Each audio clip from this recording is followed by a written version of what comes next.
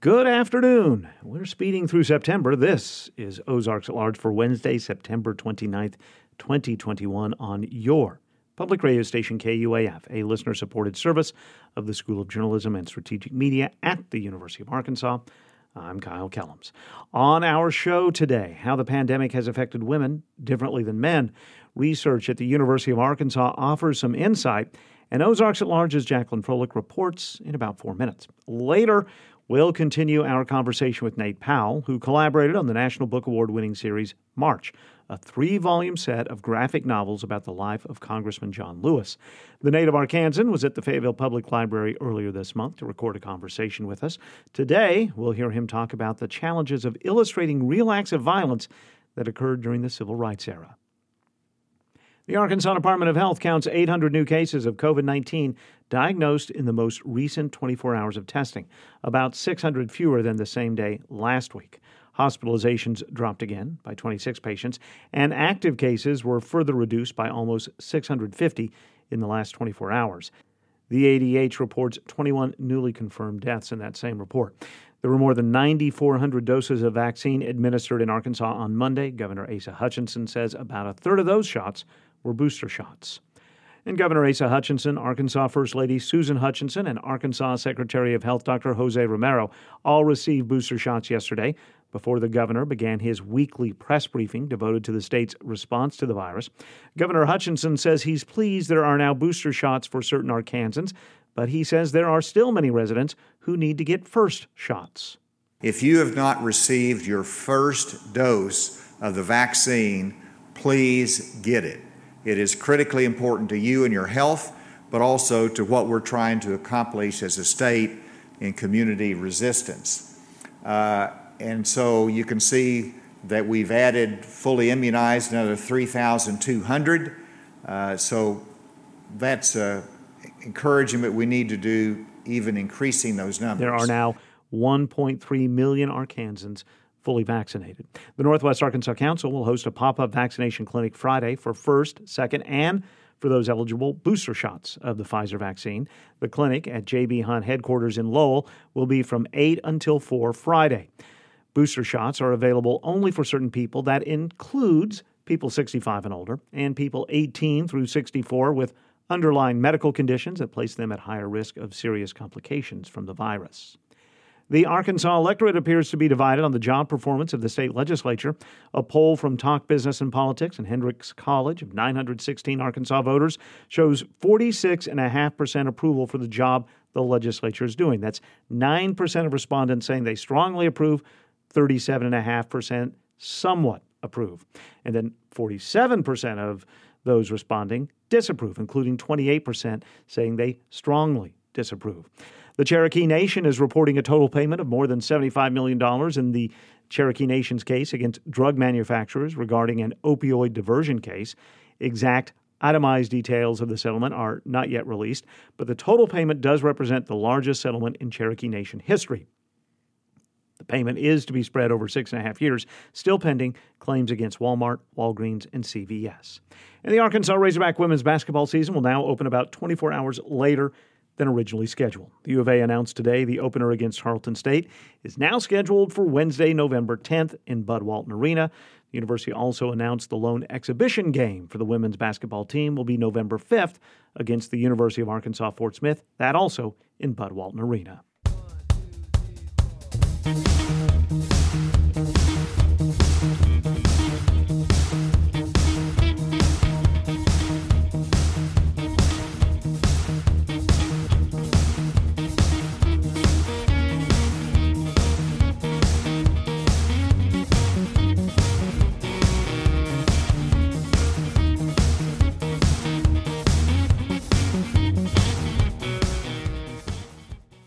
This is Ozarks at Large. After the United States reacted in early 2020 to prevent the spread of COVID-19, Hema Zamaro, a professor at the University of Arkansas, saw an opportunity to research how the pandemic was having an impact on the lives of women compared to men. Her pandemic research and more is now helping to inform federal and state policy. Ozarks at Large's Jacqueline Froelich reports. Hema Zamaro is a professor and 21st Century Endowed Chair in Teacher Quality in the Department of Education Reform at the University of Arkansas. She teaches economic methods for education policy. She's also an adjunct senior economist at University of Southern California's Center for Economic and Social Research, which early last year, as the pandemic triggered lockdowns and remote learning, surveyed in both English and Spanish 6,800 respondents every 2 weeks to measure their life experience. With USC colleagues Francisco Perez Arce and Maria Prados, she co-authored a research brief titled Gender Differences in the Impact of COVID-19. And we wanted to see how the pandemic was affecting differently men and women. Back in April, May 2020, was 1 out of 3 working moms say they were the only one in the household that were taking care of the kids, providing educational support when schools were closed. And that compared with 1 out of 10 dads.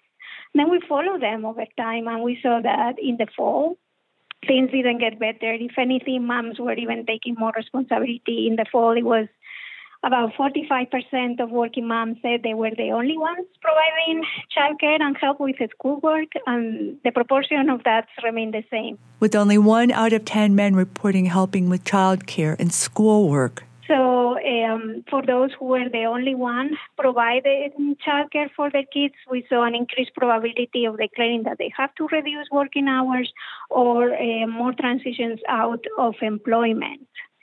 And finally, we also look at how they were coping in terms of mental health, and we saw that also moms suffer, especially at the beginning of the pandemic, they suffer the highest levels of psychological distress during the crisis. Zamaro says psychological distress continued for women respondents with children compared to men as well as childless couples as they tracked respondents over time. The research is designed to inform policymakers at the federal, state, and local level, which is bearing fruit. The U.S. Department of Treasury cited the research in a ruling implementing the Coronavirus State Fiscal Recovery Fund and the Coronavirus Local Fiscal Recovery Fund established under the American Rescue Plan Act. And a Hawaiian county cited the findings in a resolution urging equity, inclusion, and social and economic justice principles in COVID-related recovery initiatives. I'm happy to see this. I think for what I have seen in the media and what I see coming out, I think there is a higher focus and a better understanding of the challenges that the working mothers, especially mothers of color and mothers from lower economic background, have been dealing with during this crisis. So I'm hopeful that some changes, it seems that it's making some impact. Further into the pandemic, Zamaro and colleagues surveyed 1,000 teachers to measure preferences about remaining in classrooms, building on previous research.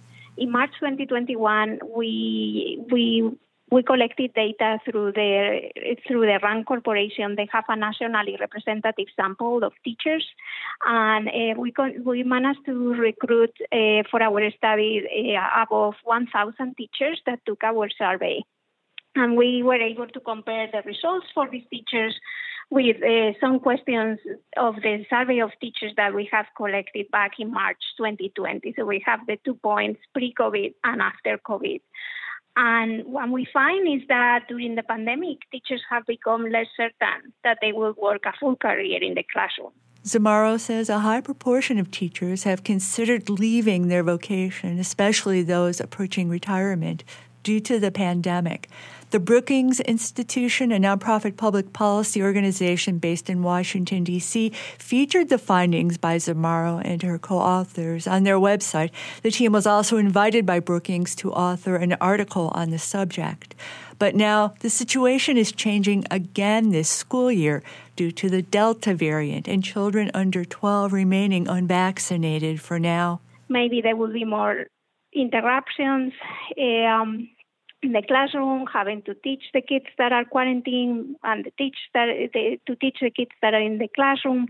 So it's still an open question how this is going to affect teachers. Presently, Zamaro and colleagues are also looking at racial disparities in education during the pandemic. So what we saw early in the pandemic is that African American and Hispanic kids were attending much more in remote than white kids. So we did a study to try to understand why these differences. Is it because maybe they live in areas where schools were not open for in-person more, or is it because they have health concerns or political views? What is affecting this? And we found that it's a combination of all these factors. Zamora hopes this new research will help policymakers make better decisions for those being unequally affected by the coronavirus crisis. The pandemic has had this effect of basically showing us all these inequalities that we already had in society. I don't think, like gender differences were already there before. I think these racial differences to access to quality education, they were there. And now the pandemic has shown that very clear in our eyes. So I hope it's a moment to open the eyes and start thinking about all these issues that are there in society and make progress to see what are approaches so we could fix them. In a U of A press release about Zamora's scholarship being nationally cited, she said the pandemic posed great difficulties for her as well, but conducting her research helped her to better cope. For Ozarks at Large, I'm Jacqueline Froelich. Still to come on this Wednesday edition of Ozarks at Large, we continue our conversation with Nate Powell. He collaborated on the National Book Award-winning series of graphic novels titled March, about the life of Congressman John Lewis and the civil rights struggle of the 1960s and beyond. He was at the Fayetteville Public Library earlier this month. That's ahead, as is a conversation about redistricting. And is there such a thing as a perfect redistricting map? That's in our second half hour on this edition of Ozarks at Large. The Museum of Native American History presents the 5th Annual Cultural Celebration, Indigenuity, Building a Bridge to the Future, October 7th through the 9th. This 3-day virtual celebration will feature astronauts, authors, artists, musicians, and an Indigenerd panel to share the importance of traditional knowledge and innovation. monah.us for more. Good afternoon. This is Ozarks at Large for the 29th day of September 2021, and this is the penultimate day of the KUAF, the annual KUAF Fall On Air fundraiser. Thanks so much to everyone who has contributed so far. We do appreciate it. It's because of you that we can continue to bring you great public radio. 1A, Fresh Air, Ozarks at Large, All Things Considered, Morning Edition. The list goes on. Thank you, everyone who has contributed. If you haven't yet, you can do so right now in this next to last day at supportkuaf.com. And to give you that nudge, here come great friends of KUAF. One more time, Bill Elder and Karen Freeman. Bill and Karen of Fayetteville have upped their specific hour challenge for this next to last day of Ozarks at Large during the fundraiser to $350. So if in this hour we can collectively raise $350, Bill Elder and Karen Freeman will match that. It means $700 for KUAF and public radio in your life. You can make your contribution right now at supportkuaf.com in any amount. All contributions up to a total of $350 this hour will be matched by Bill and Karen. Delight, surprise, information, inspiration, essential ingredients to our lives in the fall of 2021. As we seek not to just reimagine a new and better normal, but to shape it and build it. And as we do that, we think KUAF is more relevant than ever. That's why your generous financial support for the vital reporting of KUAF is now more critical than ever. The greatest power at KUAF is not to inform, inspire, surprise, or delight, though. The greatest power is how listener support can energize all the power of public media to be a steady force for progress and for public good. The greatest power, therefore, is your power to support KUAF. You can act right now at supportkuaf.com. More than 3/4 of our budget comes from right here, listeners like you. You can make the contribution in the amount that you choose at supportkuaf.com. Also at supportkuaf.com, you can become a sustaining member if you'd like. That allows you to earmark a specific amount from a bank draft or from a credit or debit card, or if you're a University of Arkansas employee, payroll deduction, a certain small amount perhaps every month that then adds up over the calendar year to a more significant amount of support than you can make perhaps right now. But if you'd like to make a one-time contribution, you can do that as well. And again, all contribution amounts during this noon edition of Ozarks at Large go toward the Bill Elder and Karen Freeman challenge of $350. So we're trying to raise that before the end of today's Ozarks at Large. We do that one contribution at a time. You can make your contribution right now at supportkuaf.com. And from all of the listeners who've already given, thank you very much.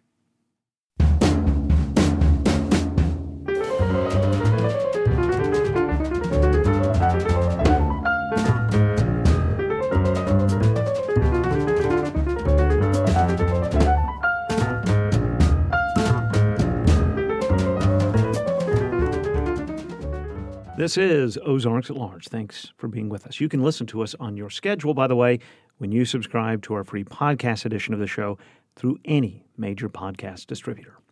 Earlier this month, the annual gathering of the groups, a collection of Northwest Arkansas-based book clubs, took place at the Fayetteville Public Library with author and artist Nate Powell as the guest speaker. Powell, along with Andrew Aden and the late Congressman John Lewis, created the National Book Award-winning series of graphic novels, March, about the life of Congressman Lewis. Powell, an Arkansas native who now lives in Indiana, is the first cartoonist to receive the National Book Award. Nate Powell sat down with me in the new event center at the library for a conversation and to take questions from the audience. Yesterday, we heard about how the project began. Today, we continue our conversation as Nate Powell explains how working on the project provided foreshadowing about some of the conversations we're having in 2021. He says a visit to his local comic shop in Bloomington, Indiana years ago was a preview of conflicts to come. The owner was like, oh yeah, hey, I got to tell you something. There was this middle school librarian who came up from southern Indiana to buy some books for school, and she was there for a 3-day weekend. And, I was helping her out and stuff. Basically, by the end of the second day, she had never mentioned or picked up a copy of March Book 1. She came in the third day, and so the shop owner was like, oh, yeah, have you heard of this book, March, blah, blah, blah. And basically, the librarian stopped him and was like, oh, I know, but if I get March and I put that on my shelves, I will get enough parental complaints that I may get fired. And up until that instant, there was a part of me that took for granted that because this was a first-person nonfiction historical account about nonviolence in the civil rights movement, I thought that it checked off so many boxes that were unassailable that there was to a large degree, I saw the project as being generally uncontroversial. And so I had interest in drawing out other elements and sort of expanding on the conflict brewing within the movement, which we all shared that and we all developed that over the course of March Books 2 and 3. But how wrong was I as soon as we started hearing about basically like the concerns of gatekeepers in a positive way, the positive gatekeepers, the librarians, the teachers, the bookstore owners, and recognize that there are people that make books like March influential and successful because they put themselves at varying degrees of risk to stick their neck out for those books. And that was a real game changer for how we approached the material and what we needed to do to protect it. What a great place to hear that story, too, in this library. You bet. The responsibility that you and Mr. Aden had with Congressman Lewis's life, I can't imagine as you're creating this. Did you have conversations, the three of you, about the sheer responsibility of telling this story? I don't think we really explicitly focused or really commiserate. I mean, Andrew and I have certainly spent right. years propping each other up and commiserating about that and how to do our best work and how to protect the legacy of John Lewis's story, but also how to protect the legacy of the movement. But with Congressman Lewis concerned, a lot of it was by developing trust early on. Like the public persona of John Lewis is who John Lewis was. And I'm very thankful that he was someone who immediately put me at ease, someone who does not make assumptions preemptively, and someone who gives you space to try, fail, try. But especially during more difficult passages or when I really feel the pressure of getting it right, I would really, or even questioning my own role as the artist to make this happen, I would repeatedly have to come back around to embracing that John Lewis chose me to tell his story through his eyes and in his words.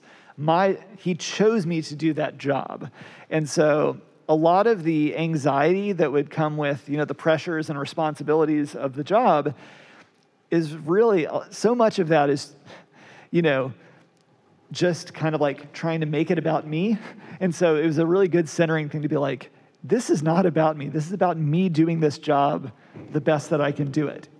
It's not like, who cares how I feel, but right.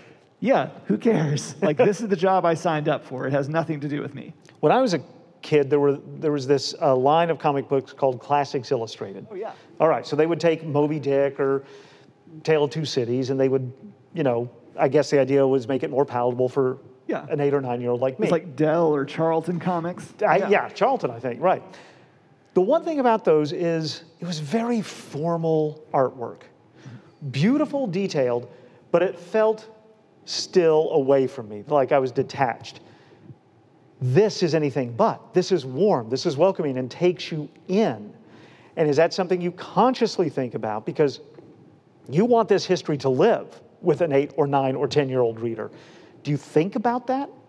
Yes, actually, Classics Illustrated was sort of at the forefront of that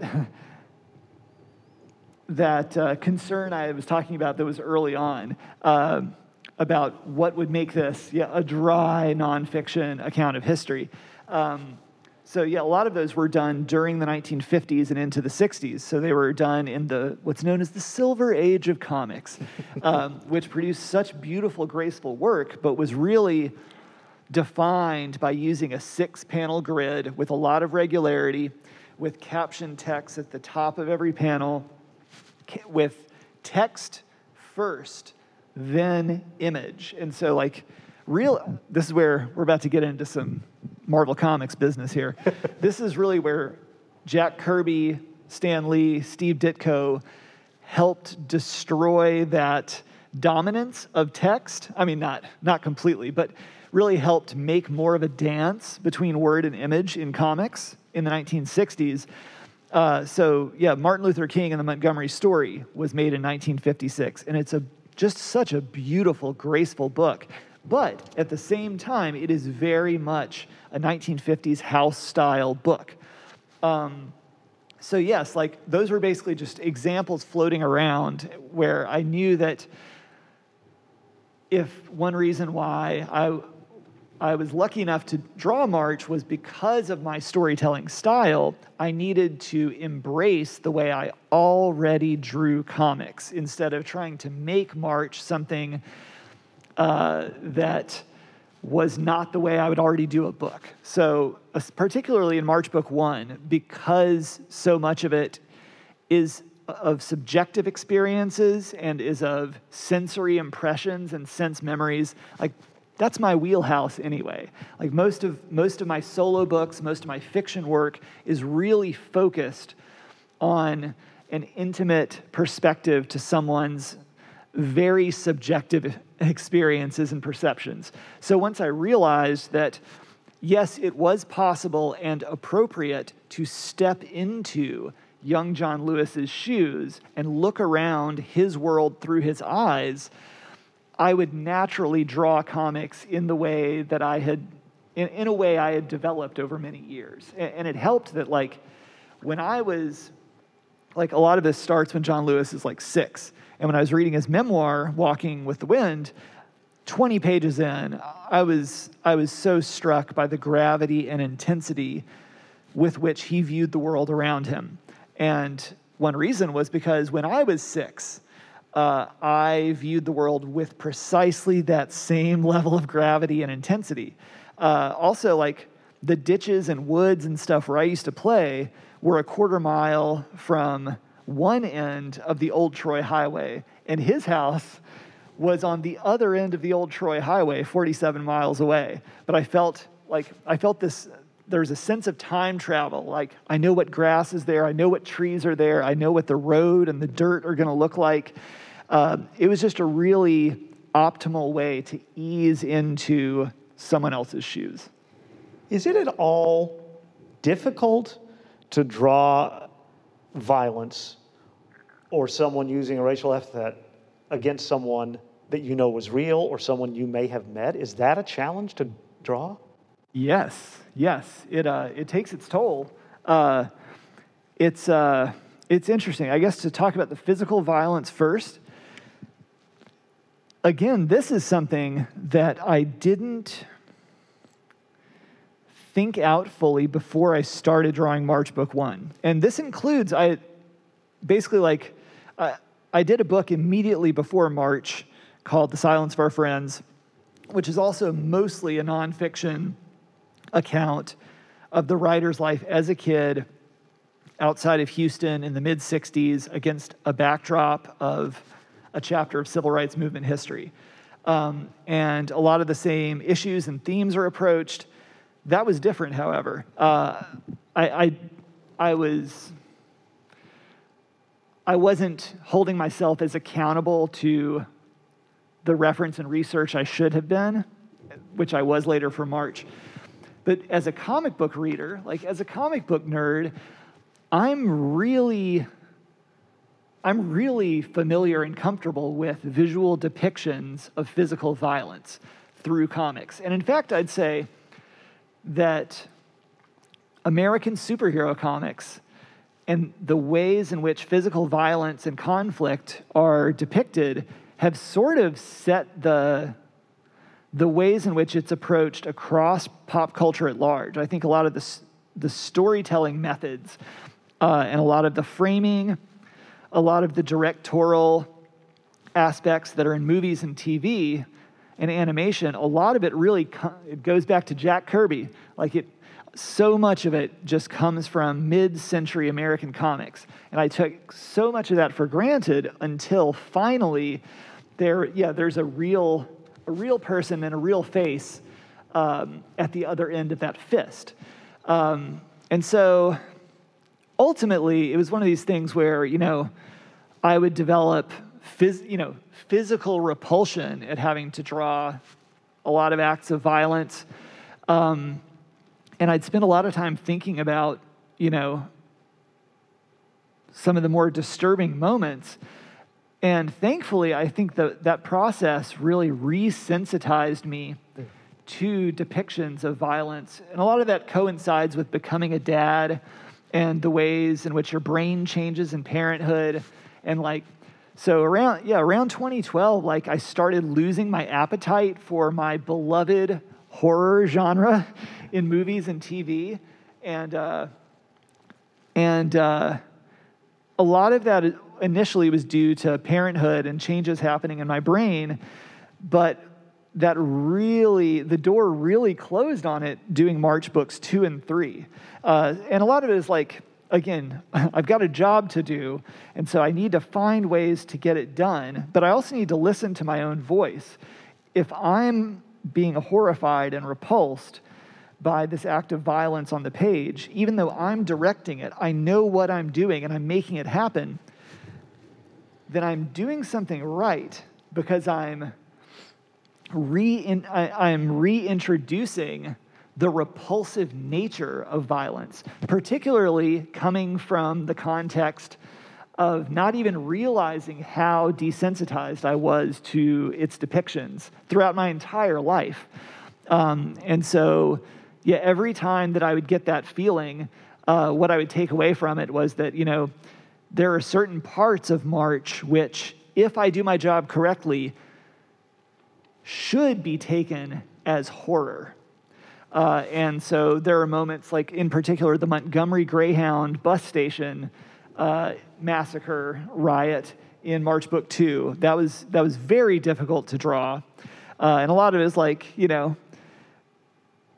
reminding myself of my place, like how difficult, if I think it's difficult to draw, like who am I to even express that when I'm sitting here in 2013 in my cozy chair drawing it.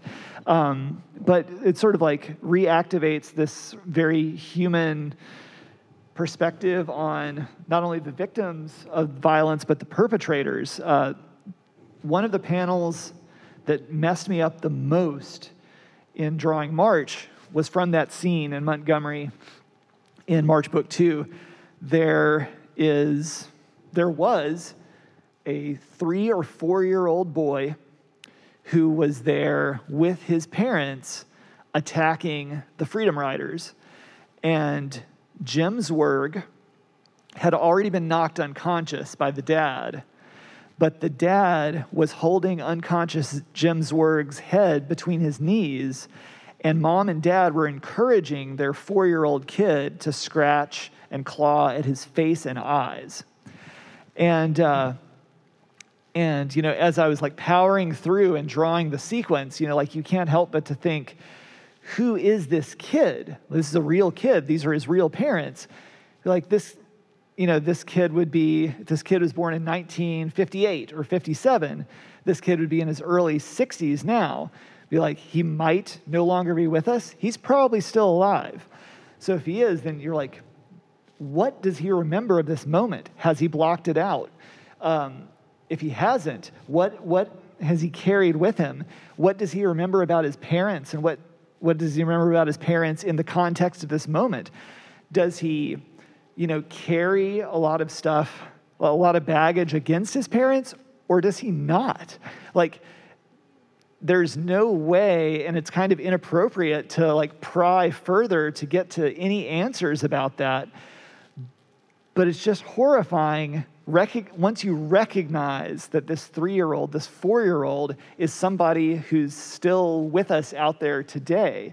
In March Book 1, when we're getting to the murderers of Emmett Till being let off the hook, and then because of double jeopardy laws, confessing to the murders in an interview for Look magazine, I was doing my own backup research outside of the research that I was given, and then I realized that one of the 3 murderers owned an auto garage in a town in Kentucky where my wife's extended family lived, and that he was 96 years old at the time.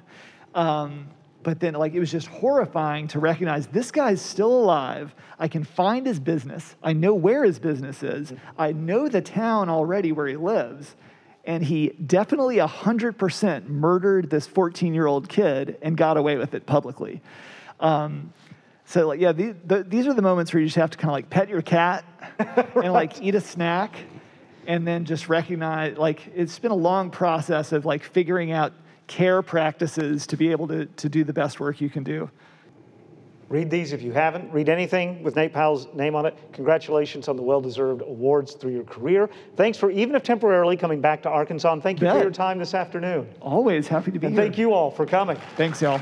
Nate Powell is one of the co-creators of the National Book Award-winning series of graphic novels March, each about the life of Congressman John Lewis. He spoke to the annual gathering of the groups at the Fayetteville Public Library earlier this month. KUAF is supported by Little Guys Movers, a community-oriented company rooted in creating better lives for customers and employees alike, providing jobs and serving customers for over 28 years. More than just a moving company, littleguys.com for information. KUAF is giving away 2 tickets to see Melissa Etheridge in concert Sunday, October 10th at Walton Arts Center. This Grammy Award winner produced hits such as I'm the Only One, Come to My Window, Bring Me Some Water, and more. The winner announced during the noon edition of Ozarks at Large on Friday, October 8th.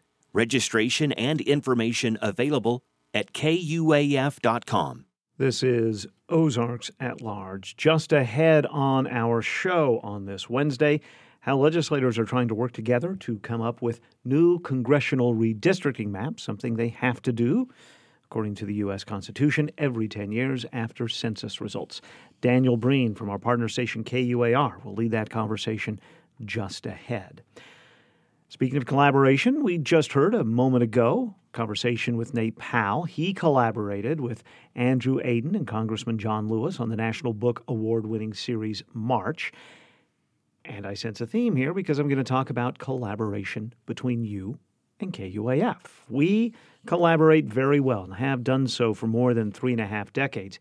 It's with your work that we are able to do our work. KUAF is a nonprofit public radio station. More than 75% of our budget comes from you, listeners just like you, who make financial contributions. You can make your collaborative contribution in any amount because we all work together, right? We're all collaborating right now at supportkuaf.com. And it's working during this noon edition of Ozarks at Large because Bill Elder and Karen Freeman have collaborated with us and issued a specific to this hour $350 challenge. So Bill and Karen of Fayetteville, thank you very much for one last bit of encouragement to listeners to go to supportkuaf.com and help us build together to the $350 challenge. That will mean $700 for KUAF and Ozarks at Large. KUAF brings you the big picture, but also the intimate focus, the stories that affect thousands, millions, or perhaps just one. Because what matters in any story is the human element. To better understand an event, we have to realize its human impact. We need to hear the perspective of those who are involved, even if they differ. In the rush to break a story, that human element can be often overlooked by commercial media. That's where public broadcasting excels. That's why KUAF is so important to you. It could be an international crisis. It could be a local dispute. KUAF will bring you the human element, the all-important human element perspective. You can make sure that continues with your gift of support in the amount that you choose right now. Make the contribution to KUAF at supportkuaf.com. And when you do, during this noon edition of Ozarks at Large for this Wednesday, Bill Elder and Karen Freeman have issued a $350 challenge. So the contributions up to that first $350 this hour are matched by Bill and Karen. And so we would reach at least $700 raised during this next to last noon edition of Ozarks at Large during our on-air fall fundraiser. That's right, we'll end tomorrow, Thursday, the last day of September.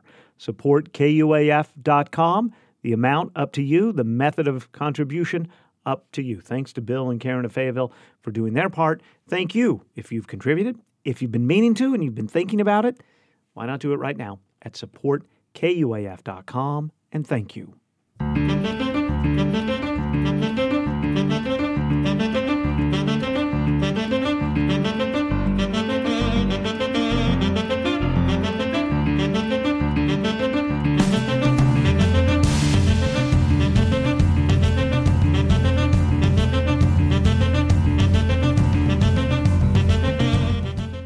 This is Ozarks at Large. Arkansas lawmakers today are beginning the process of redrawing the state's 4 U.S. congressional districts.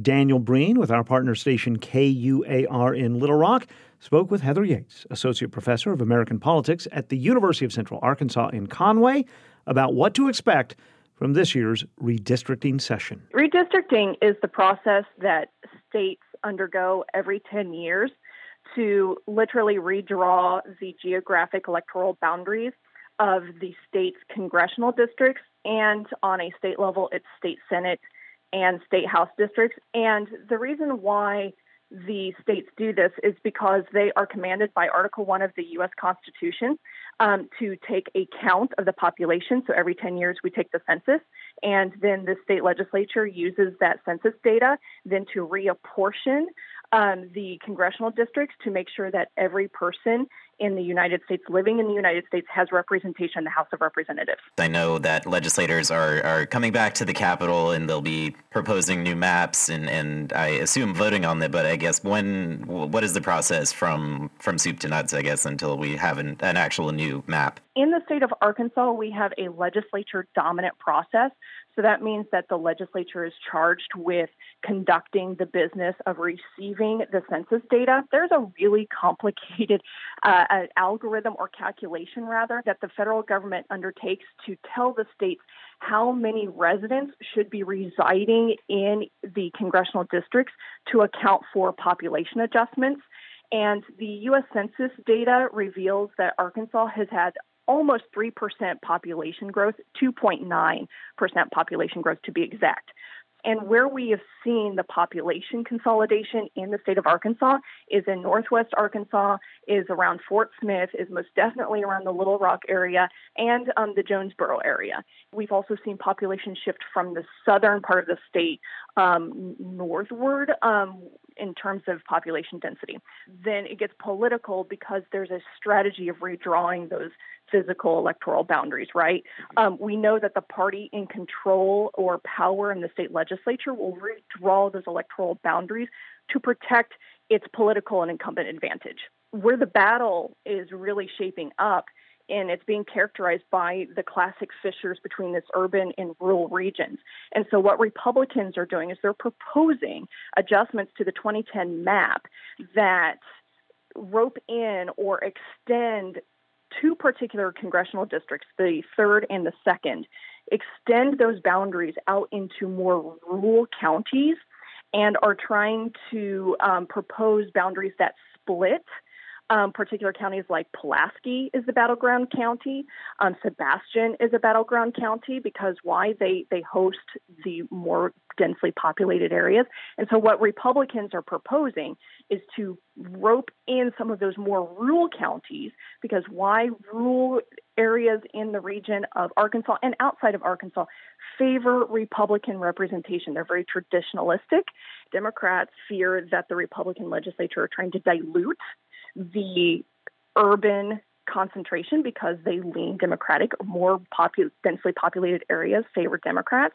And so that's what the debate we're seeing shape up is classically defined by the urban-rural differentiation. It's interesting to see the maps proposed by Democrats all seem to have somewhat the same tactic, I guess you can call it. They kind of include Pulaski County and then extend a big district on out to like the Arkansas Delta and Pine Bluff. Mm-hmm. The maps that are likely to get approval, it's going to come down to critical mass, right? Because the Republicans are in control of this process. They have a supermajority in the legislature, and the process is a legislature-dominant endeavor. And so, of course, yes, the Democrats are counter-offering the Republican proposals by putting forth proposals that include more voters that favor Democratic candidates. The Democrats want congressional districts for the next 10 years in which there can be a competitive Democratic candidate. If the districts are drawn in a way that it locks out competition, then it's going to be really hard for the Democratic Party on the ground in Arkansas to really engage and grow party building activities, which is why the Democratic senators and the Democratic representatives in the House are putting forth those proposals. A lot of people probably are listening to this or probably have heard the term gerrymandering as maybe sort of that's kind of turned into a shorthand of what we're describing now. But what is the difference between gerrymandering and what we're describing now, and sort of what guardrails exist that are going to keep the lawmakers in line and prevent them from actually doing that? The most guidance that states received on the process of redrawing congressional districts came from the Voting Rights Act of 1965. The VRA Act of 1965 outlines pretty much like four distinct points of guidelines, right? One, that the district must be compact and contiguous. So those are two different pieces of guidance, that the boundary must be one continuous line and the district must be geographically compact.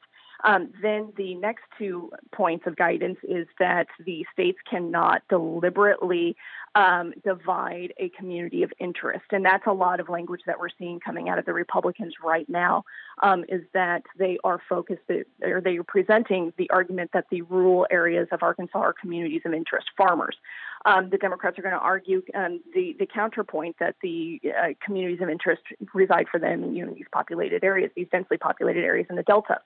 And lastly, states cannot be motivated on the notion of either concentrating or diluting racial communities. And so that's what we call creating a majority-minority district, right? A majority district of marginalized minority voters. And that's ultimately really how the Supreme Court has boiled down the guidance, is those 4 points. The legal process is called reapportionment, where we just redistribute the boundaries to accommodate for population growth.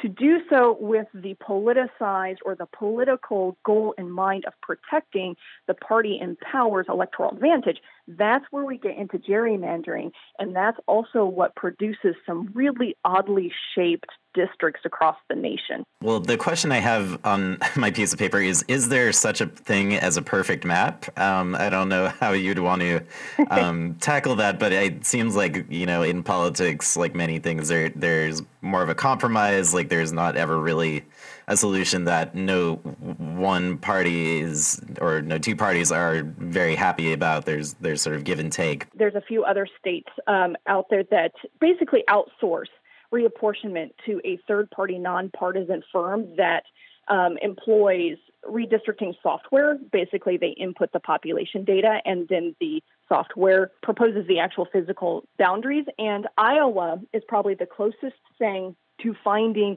a near equitable electoral map for its congressional districts, and it's because they actually take it out of the hands of the legislature. Heather Yates is an associate professor of American politics at the University of Central Arkansas in Conway.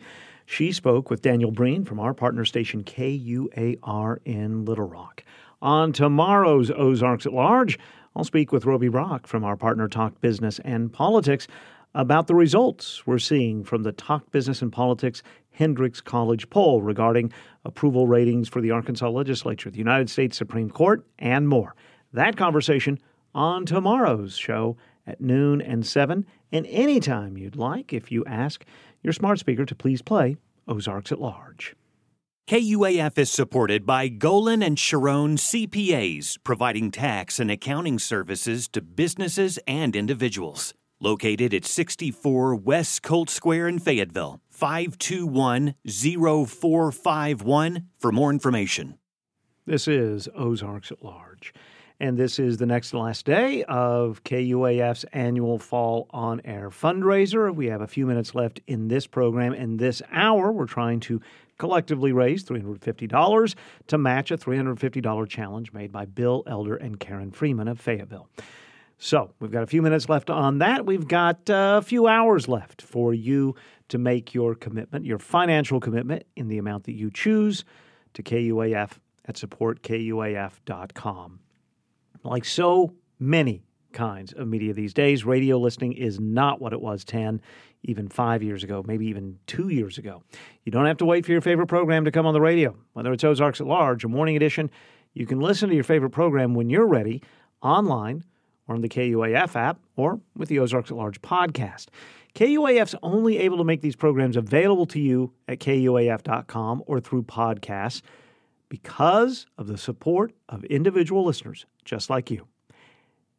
It's hard to believe for someone who's been in radio as long as I have, but you don't even need a radio to listen to public radio anymore. KUAF's mission is to inform, to educate, to entertain, and to challenge you every day with the very best in news, music, and stories from your neighbors and from across the world. But it's also our mission to bring you the news where you are when you need it. Your support makes podcasts and on-demand radio possible.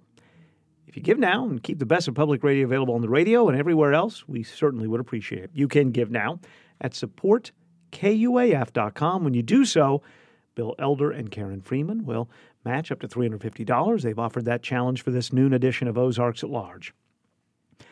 high-quality radio, the ability to take it anywhere, an extra little nudge from Bill Elder and Karen Freeman. If that's not enough to push you, we're going to call in a big name. Hello, I'm Dolly Parton. I'm a singer and songwriter, and I'm passionate about education, too. I want every child to learn to read and have books in their home. Learning how to read and knowing what's going on in the world are both important. And NPR removes barriers to good information so you can learn whenever and however you choose to listen.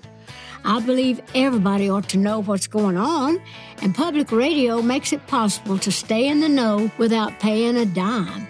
Unless, of course, you want to.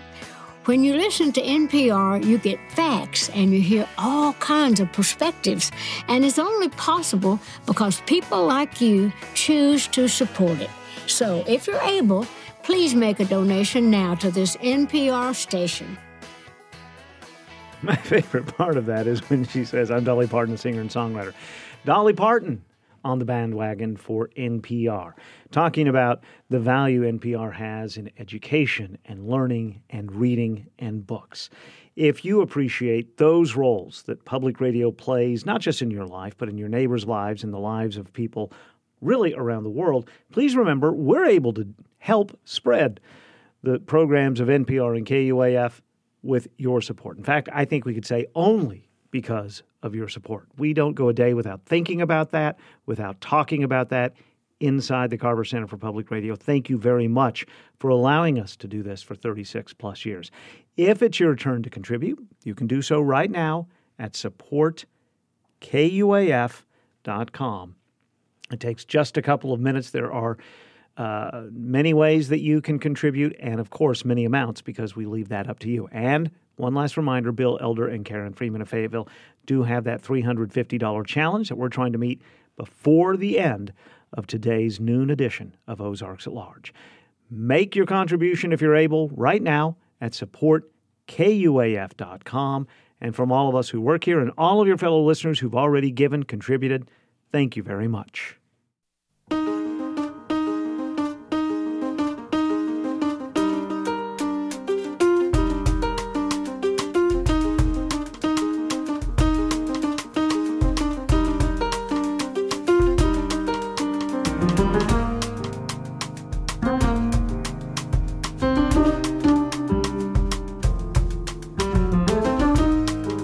Beginning this weekend, there are some slight changes to KUAF's Saturday lineup. Last week, the NPR quiz show Ask Me Another produced its final show after nearly 10 years of broadcasting, and that will mean some alterations for us. It's Been a Minute with Sam Sanders will now scoot up an hour to 10 o'clock each Saturday and directly follow Wait, Wait, Don't Tell Me. And Terry Gross and Fresh Air Weekend will join the Saturday schedule at 11 a.m. So now you can hear Terry Gross at 11 a.m. 6 days a week. Our schedule for the entire week and weekend can be found at KUAF.com. And don't forget, you can listen to KUAF not only on 91.3, but on the newly updated free KUAF app anywhere in the world at KUAF.com and by asking your smart speaker to please play KUAF. This is KUAF 91.3, Fayetteville, Fort Smith, Rogers, and all along the Illinois River. You can listen to KUAF anytime, anywhere with the free KUAF app. Timothy Dennis produced today's show. Contributors to our program today included Jacqueline Froelich and Daniel Breen from our partner station KUAR, Public Radio for Little Rock and Central Arkansas. Sherry Ottaviano is KUAF's membership director. It makes her smile when you contribute at supportkuaf.com. Also, thank you to the entire staff at the Fayetteville Public Library and Chris Moody for recording our conversation with Nate Powell. Soon you'll be able to see the entire conversation in its entirety by going to the Fayetteville Public Library website. We'll keep you up to date on that. Our Ozarks at Large theme is titled First Hurrah. It is written and performed by Daryl Shawn. Daryl is still often performing live around 4 o'clock in the afternoon on weekdays, at least 4 o'clock our time, on his Facebook and Instagram feeds. You can hear our most recent show by asking your smart speaker to please play Ozarks at Large. I'm Kyle Kellums. Be well.